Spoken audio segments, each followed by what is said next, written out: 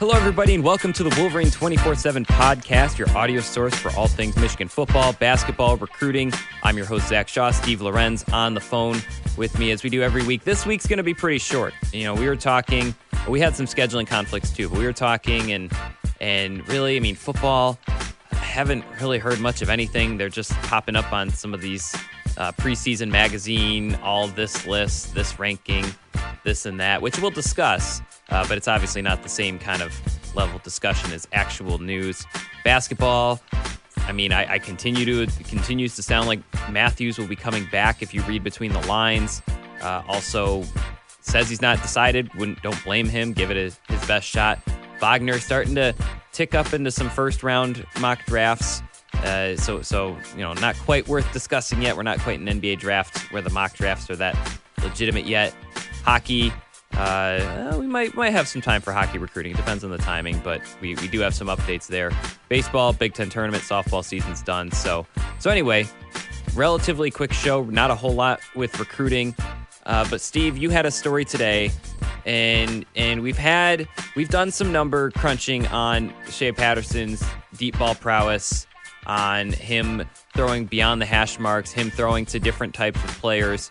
But you kind of compiled it together in a way that there's a list of a few key ways that Michigan can get the most out of Patterson and can actually make the offense move. Because, it's one thing to have a lot of players returning, but if those players, if there are still issues getting open, or if there's still issues finding the right guy, or there's still issues of drawing up the right plays for the right players, well, you're not necessarily going to get better. But Patterson kind of opens up the window in a few ways for you to I guess move the offense a little bit more, do things differently, do things you couldn't do with other quarterbacks. So I guess what sort of things stood out the most when you were putting this story together? Two things, and one of our users really brought it out too. That kind of the angle. Like, I went into it with an open mind. Obviously, I really wasn't. That's the thing, is I hadn't really dug into his Pro Football Focus, like the advanced type stats, so I really wasn't sure what to expect. But the two things that I noticed right away are his ability to throw the ball in between the hash marks, and his ability on short, behind the line of scrimmage and within 10 yards from the line of scrimmage, those types of throws. And he was solid. He was all right with the deep ball, at least according to the way that Pro Football Focus does their stats. Excellent deep down the middle. Mm-hmm. And so to me, it was interesting to me to see that, because, and like I said, one of our users kind of did a good job of bringing it out, is getting the ball to the tight ends and getting the ball to the running backs in the screen game, whether, design or whatever, or like the kind of check down type stuff. I think those are the two ways that Michigan can really open up everything else offensively. And those are the two things to me that stood out as far as, where he excels statistically. His numbers in the middle were night and day better than on the outside. And, not that they were bad on the outside, but just his left side was pretty. I remember I did something of this sort in January, more just the numbers rather than putting it all together. I think it was the left side across his body. He really struggled. Yeah. Yep. Yeah. Yep. So, and then the other thing was too, was his ability out of play action. And then what surprised me, and I'm wondering how Pro Football Focus does it, meant to reach out to a couple of those guys to kind of get more clarification there. But Michigan ran very little designed play action last year.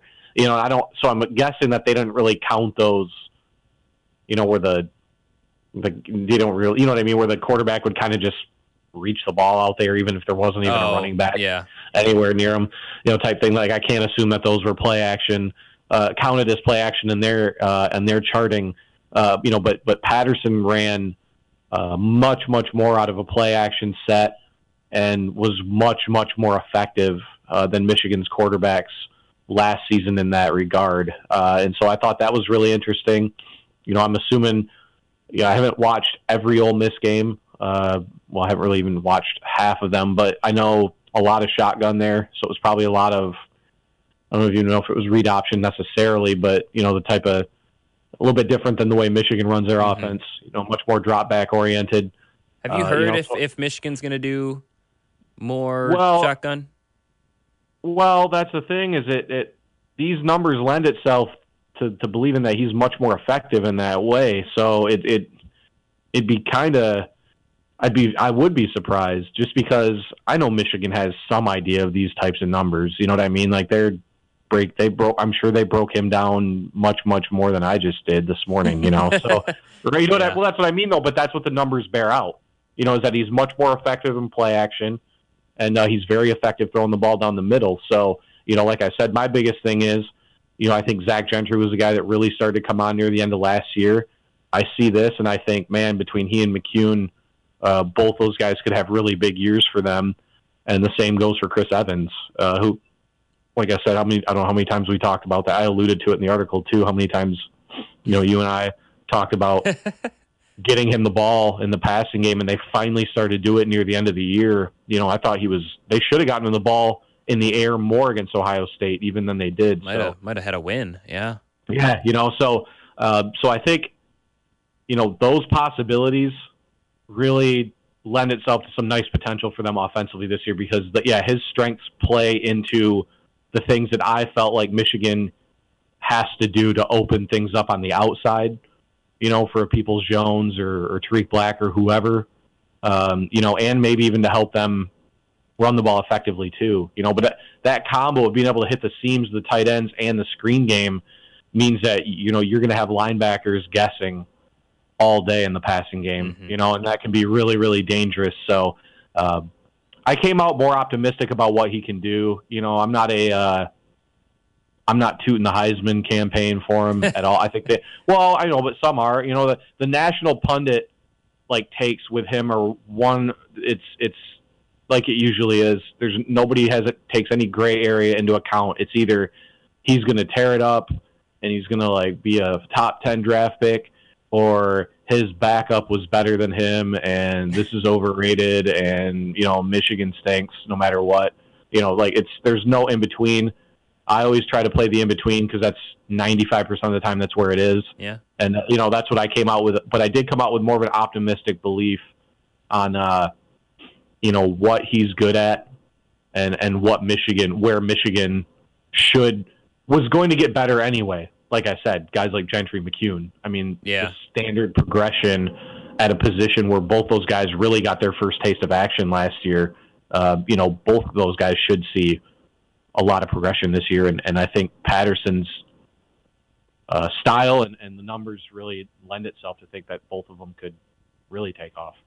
So let me ask you, because I was surprised for you to say that the deep ball was not as encouraging, because when I looked at Michigan quarterbacks last year, I think Brandon Peters, off the top of my head, I think he was 11 for 39 with maybe not 4 interceptions, 11 for 39 on passes of 10 yards or more, which is, that's more than abysmal. That's just atrocious, and maybe those adjectives are pretty similar after all. But it's a very bad number to be 11 for 39 on pass of deep 10 yards or more. I think a NCAA average is about 45-ish%, and I think Michigan was below 30% as a team.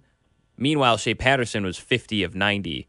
So that didn't stand out to you as much, or was he just that good at the screenplays and working with the tight ends? Because does Ole Miss use tight ends very much?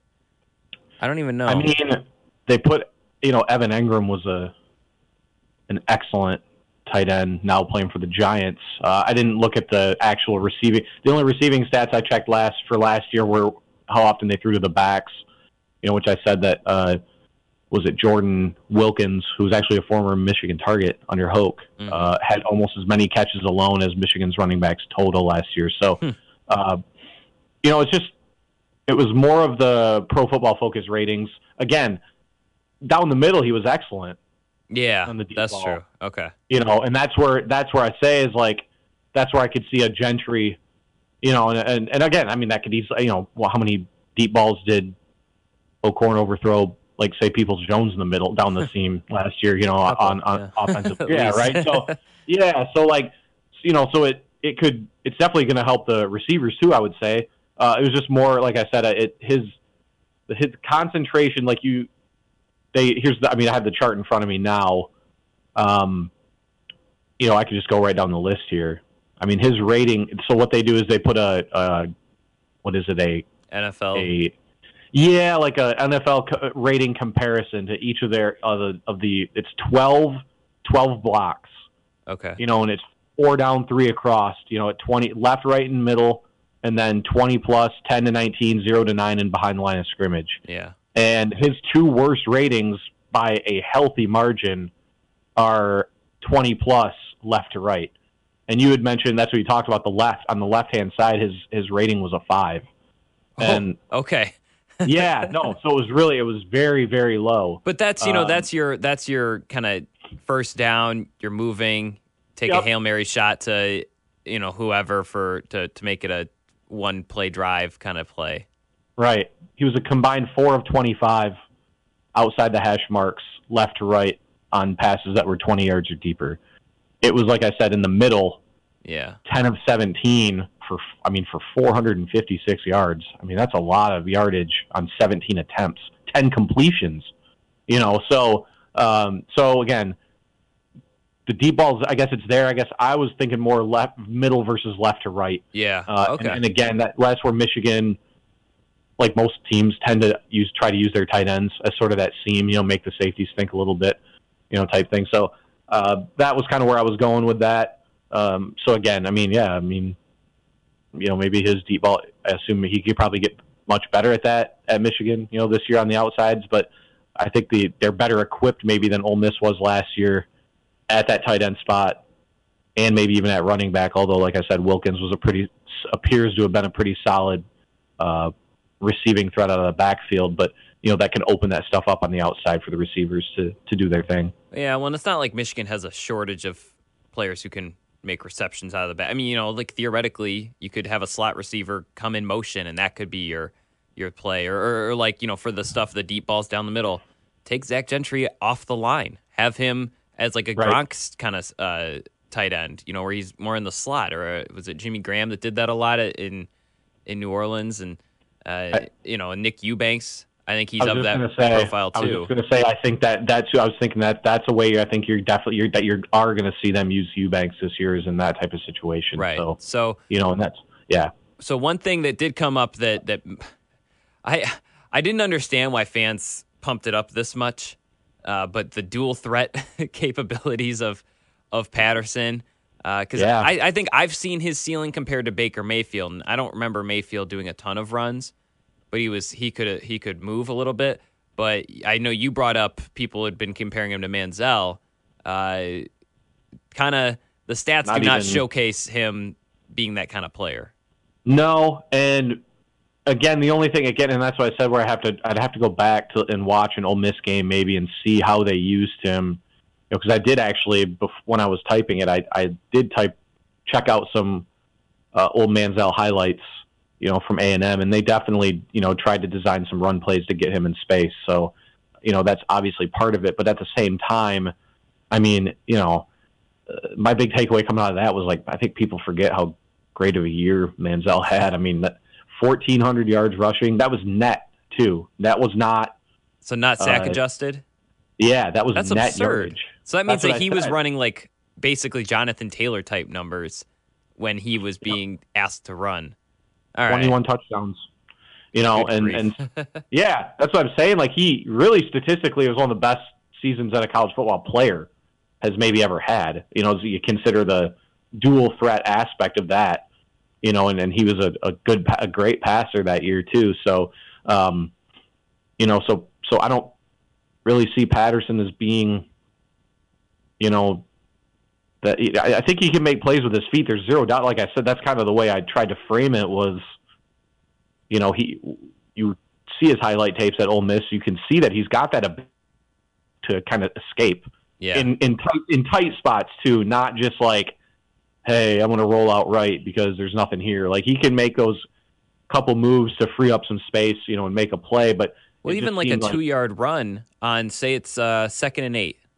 If it's going to be a sack and he escapes and gets like 2 yards versus -5. Yep. I mean, that open, I think every coach in the country would do so much more with 3rd and 6 versus 3rd and 13. Like, it's just, it's a night and day kind of deal. So, but absolutely. Okay. Yeah. Not, I don't know. We'll see. I'm just interested to see if Michigan, how heavy they push that aspect of his game, I guess is the way there's really no telling or no way to know if Ole Miss just, abstained or that's what he was, and they were, like playing to his strengths to begin with. So I suspect the latter, just because I don't think it makes any sense for them not to maybe run him if they didn't think he was, a capable, standard, like dual threat kind of guy, So, and again, like I said, like when I wrote, Harbaugh's, it's kind of one of the weird, like he's not he's very adept and aware of how to use those types of guys. Like I said, he almost won a Super Bowl with one, and he rushed for over 2,000 yards in his NFL career. Kaepernick? No, Harbaugh ran for over 2,000 yards in his NFL career. Oh, that's right. He has one more rushing yard than Bo Jackson. That's right. That's unbelievable. His yards per carry are not that much lower than Jackson's either. He averaged almost 5 yards a carry in his NFL career, Harbaugh did. Now, they do count, in the NFL, they count sacks as passing yards. Oh, either way. Well, still, though, so either way, though, I mean, it's... Yeah, no, I mean, that's still a few hundred yards a year. More than Bo Jackson. That's the funniest stat. I know. Craziest stat ever. Granted, I think, Bo, didn't even play 40 career games in the NFL, but, so, yeah. That's just a funny thing, because everyone's like, Bo Jackson, the best true runner in the last 50 years. It's like, well, Jim Harbaugh. I remember we posted that stat on our Facebook page like a couple years ago or a year ago, and people just completely lost their minds, like that we were just trying to purposely mislead.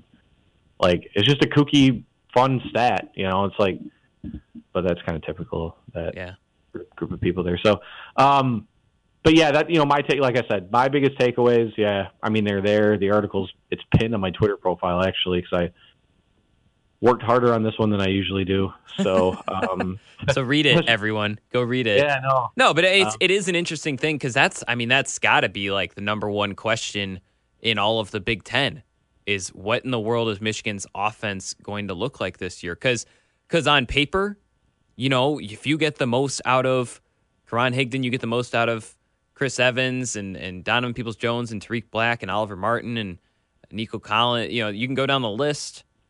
On paper, it could be better than the 2016 offense. It could be better than any Michigan offense in this current decade.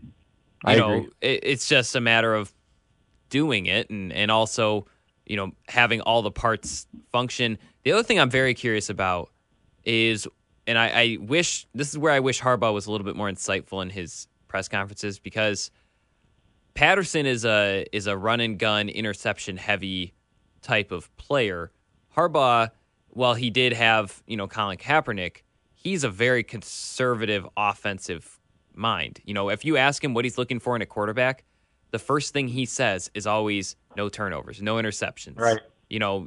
Just moving the offense. He doesn't say, I want someone that can make every throw. I want someone that can, put points on the board. He really is. I mean, I'll be curious to see how they contain him, because, yes, Andrew Luck, I think he got up to 3,300 yards under in Harbaugh's last year at Stanford, and then he juiced up 500 more under David Shaw. But for a number one overall draft pick to only throw for 3,300 yards in today's college football game is kind of surreal if you think about it, because it's Michigan's like the only school that's a decent program in the entire country that hasn't had a 3,500 yard rusher or passer.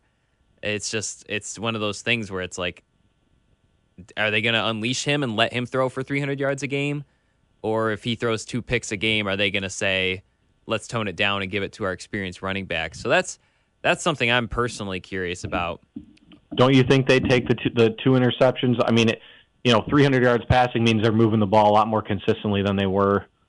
Think about how many, how many 3-and-outs, are 2 interceptions going to make up for the, again, the best example is the Michigan State game. Think about all the 3-and-outs they had offensive. Those are akin to turnovers pretty much, in my opinion, when it gets to a point when, you're not even keeping your defense off the field for a minute and a half. You know, you might as well call those turnovers when they start to add up, 3 or 4 drives in a row where you don't even get a first down. I got to think that, it may be a situation where they'll have to take a little bit of the good or a little bit of bad with all the good. But, man, I would think that the product of that compared to what they've had last year, especially, I think would be desirable at the end of the day. Obviously, perfect world is it that those two ideals, the gunslinger with the conservativeness, will mesh together to form a perfect marriage there where he can hone that ability while still, taking a healthy amount of chances or whatever. But yeah, you're right. It'll be really interesting kind of to see, where it goes in that regard. Yeah. 'Cause they really could go either way. Maybe there is a happy medium where he's hitting around 3,000, kind of doing what Jake Rudock did, avoiding interceptions.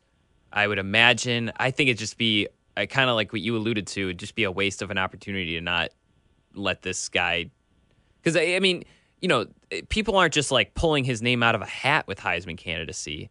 There's a reason he was a 5-star recruit. There's a reason he was the number 1 quarterback recruit in the country. There's a reason why, he's on these lists, and it's because at his best, he can be a Baker Mayfield type with maybe a little bit more polish. Now that's if everything clicks, right? But that's, I was going to say, we're talking about the number 1 pick in the NFL draft here. Let's not you don't think that's Shea Patterson's ceiling? No, I think it's up there for sure. I guess it's just. Oh yeah. Let me be very clear. I'm not saying this is an expectation or a bar. This is kind of like Rashawn Gary at his best. If he hits his ceiling this year, he will be a number 1 pick in next year's draft. It's just one of those, not every quarterback at their best is going to be as good as Shea Patterson at their best, I guess is what I'm trying to say. That's within reason. Yeah. So anyway, speaking of this football team and kind of the potential, curious, Steve, what you think of this. The Athlon Sports, they're one of the magazine. They do the preseason stuff. They ranked Michigan 5. I think you and I disagree. I thought it was a little bit more ambitious than I think you did. But they also had their all-conference team released this, I think, today. And we'll have a little bit more of a breakdown of it on 247sports.com. But they really believe in Michigan's defense. They do not believe in Michigan's offense. So the defense, they had 6 first-team All-Big Ten players, which sounds surreal when you say it, right? Like that's just a crazy amount to have 6 first-team All-Big Ten defensive players. But then you say, well, Chase Winovich, Rashawn Gary, Devin Bush, Kalik Hudson, David Long, Lavert Hill. It's like, okay, are there returning players better than them in the Big Ten right now? I don't know. I don't think outside of up front. Yeah. I think Ohio State. I'm assuming that the I haven't read the list, but I'm assuming that Ohio State comprised the rest of the first team line. Yes, Dreamont Jones and Nick Bosa. And Bosa. Yeah, no, those are the 2 guys I would have guessed. So, yeah, outside of up front, I'm sure Wisconsin has a couple linebackers. Sure. But Ohio State and Penn State, their secondaries and their back 7, so to speak, kind of depleted. And maybe not Ohio State's secondary, but their linebackers are gone. Yep. And they're replacing them with. Yeah, but as far as experience and proven, yeah, you're right. That's the trick. Is is Baron Browning? Is his potential is probably higher than Devin Bush? I'm sure someone will get mad at me for saying that, but no, Baron Browning's a freak. That's totally fair to say. And he's also got top 10 draft pick potential, and so, and then I'm sure Wisconsin, whoever they put out at linebacker. Last year they lost Jack Cichy, and TJ Edwards was better. So it's or you can just go down the list. Was it Van Ginkel was a freak too? But Penn State, they lost 9 defensive starters. Ohio State definitely lost a few. Wisconsin, I think it's 6 or 7. They're 124th in returning defensive productivity. So yeah, I think it's feasible. Anyone you would have taken off that first team? I don't think so. When you go one by one, it's a little tougher. And that's the thing is, like, I look at 4 for sure. Outside of the 2 cornerbacks, I think all 4 of those guys could very easily have better years than what they had last year. I mean, you think that was Winovich's, like, first real year, like, playing on the edge, all game, every game, and I think Madison even talked about it this offseason about how it was all effort and motor is what got him, his production last year, when really, like, he had a lot to work on, like, technique-wise and, refining that type of stuff. I think Gary, his best football, I definitely think his best football is ahead of him. I think that's a pretty safe bet. And I think the same especially goes with Hudson, too, who I think he's got All-American potential. I mean, his again, this is within the context that statistical output is usually what determines, All-American type statuses, and his finish to last season was incredible statistically. And so, I think, and then the same goes for Bush as far as, kind of being that rock in the middle. And again, I mean, all first-year starters? All 6 of those guys were first-year starters. Technically, yeah. I mean, Chase Winovich and Rashawn Gary had a good amount of snaps. But yeah. You had Taco and Wormley and a lot of guys playing in front of them, too, though. I mean, they got a lot of playing time, probably comparable playing time to, say, what Solomon got last year, right? So, like, at least by the end of the year especially. But, really first year being the main guy to be counted on at their respective positions. So that's pretty amazing. You know? I mean, to my opinion, I mean, that's like, and but it's also, like you said, it's one of those things you read that, see those guys on that list, and it's, it's not, it doesn't really even almost raise your eyebrows, really. It's so I'm 6 on the first team overall raises my eyebrows, and then I look at those players and I look at who else is in the Big Ten, and I just don't know who would replace them. I mean, that's what I mean. For the cornerbacks, it's like Jeffrey Okudah, Josiah Scott, Montre Hardage, Amani Owurari of Penn State. It's like, I don't think any of those guys are better than Okudah didn't play enough last year for us to sit here and say that will be better. I mean, again, another guy like Browning who could be a first team all-conference player this year. It's just that you haven't seen enough to know yet if that's going to be the case. Right, and then at linebacker, it's like Joe Bacci, Marcus Bailey, Ryan Connolly, Thomas Barber. I think they're all very good. I think they'll have NFL futures in some capacity.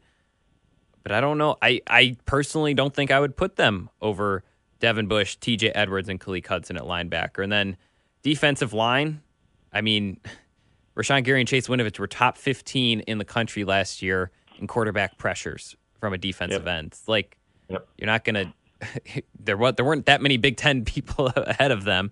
Now, in the offense, and this is wrapping up the show here, but offense did not get 6 first-team All-Big Ten players. That should come as very little surprise. Ben Bredesen was a second-team lineman. Cesar Ruiz was a fourth-team lineman. And that one I kind of I'm fine with because I think we haven't seen enough of him. Sean McCune, second-team tight end. Tariq Black, the only receiver, he was fourth team. And then Higdon was the second-team running back. Patterson was a third-team quarterback behind McSorley and Lewerke, but ahead of Hornibrook. Interesting. So, I don't know. What do you think of the offense? Were there misses? Were there people that I don't think I would put anyone on the first team right now. I think I would have to know more about it. But any misses that you caught? Anyone that you think should have been included? I mean, it was 4 teams. Yeah, they do the first, second, third, and fourth. I mean, I think Cesar Ruiz will be a first through fourth in some, like, one of the 4. Yeah, he was on there. He was a fourth team lineman. Oh, he was fourth? I'm sorry. I was looking out the window. No, then. not as far as who they're missing. I mean, no, I'd say Peoples-Jones. I'll say Gentry for sure. Trying to think if there's anyone else I'd really be missing. I mean, that's probably about it. I think Patterson could be better than third team. But otherwise, I mean, it's all untapped potential type stuff there, right? I mean, right. Well, I'd say Chris Evans. Chris Evans could sneak in there. Yeah. And Gentry. No. Yeah, that's probably about it. It's if Higdon has a second team all Big Ten year, I just feel like it'll be difficult. That means that Evans wouldn't have the... Wasn't he third team all Big Ten this year? That's true. He may have been. And this was with them really struggling to run the ball, those two in particular, in the first 5 weeks of the season. Because, Ty Isaac kind of had to carry the load because they couldn't figure out what to do with Evans. It seemed like all the play calls were the wrong play calls for him, and then Higdon wasn't quite there. So if they're both healthy, I think it's feasible for... Yeah. Because they have three running back openings. They have running back, second running back, and then all-purpose back, at least for this list. First, so there's 12 backs that are capable, or it's 12 backs. Oh.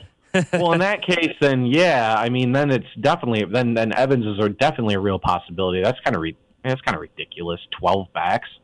A little bit. I mean, almost one of every team is guaranteed. Statistically, you would think so, right? Right. I mean, not that it's going to be the case, because I'm assuming, for instance, Dobbins and Weber they were both at Ohio State. Yeah, I mean, obviously, that's a for sure. And I'm assuming, was Miles Sanders from Penn State? He made it on the third team. Okay, yeah. So interesting. I think they're gonna miss Barkley way more than people. I mean, Miles Sanders is gonna be good, but Barkley. Yeah, number one recruit, number one running back in the 2016 class. Yeah. So in theory, but yeah, I mean, Barkley did so many other things. Special teams, by the way, Peoples-Jones, second team all punt returner. Quinn Nordine, second team kicker. So, that's fair. Yeah, I think so. Gaglianone at Wisconsin was a freak, and then DeAndre Tompkins.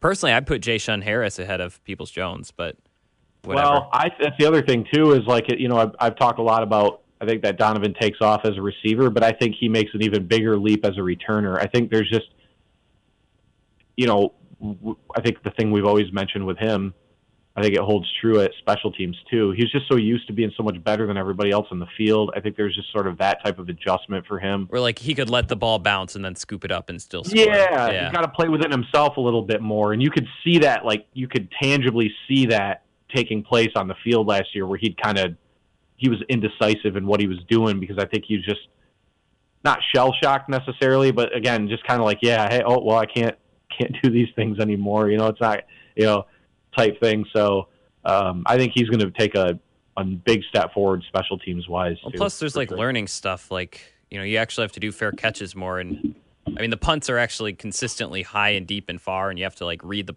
ball and call the fair catches in some situations. So a little bit trickier. Well, and that's, kind of the thing too. And we never talk, we got to devote more time, is that special teams performance is going to be huge for them this year.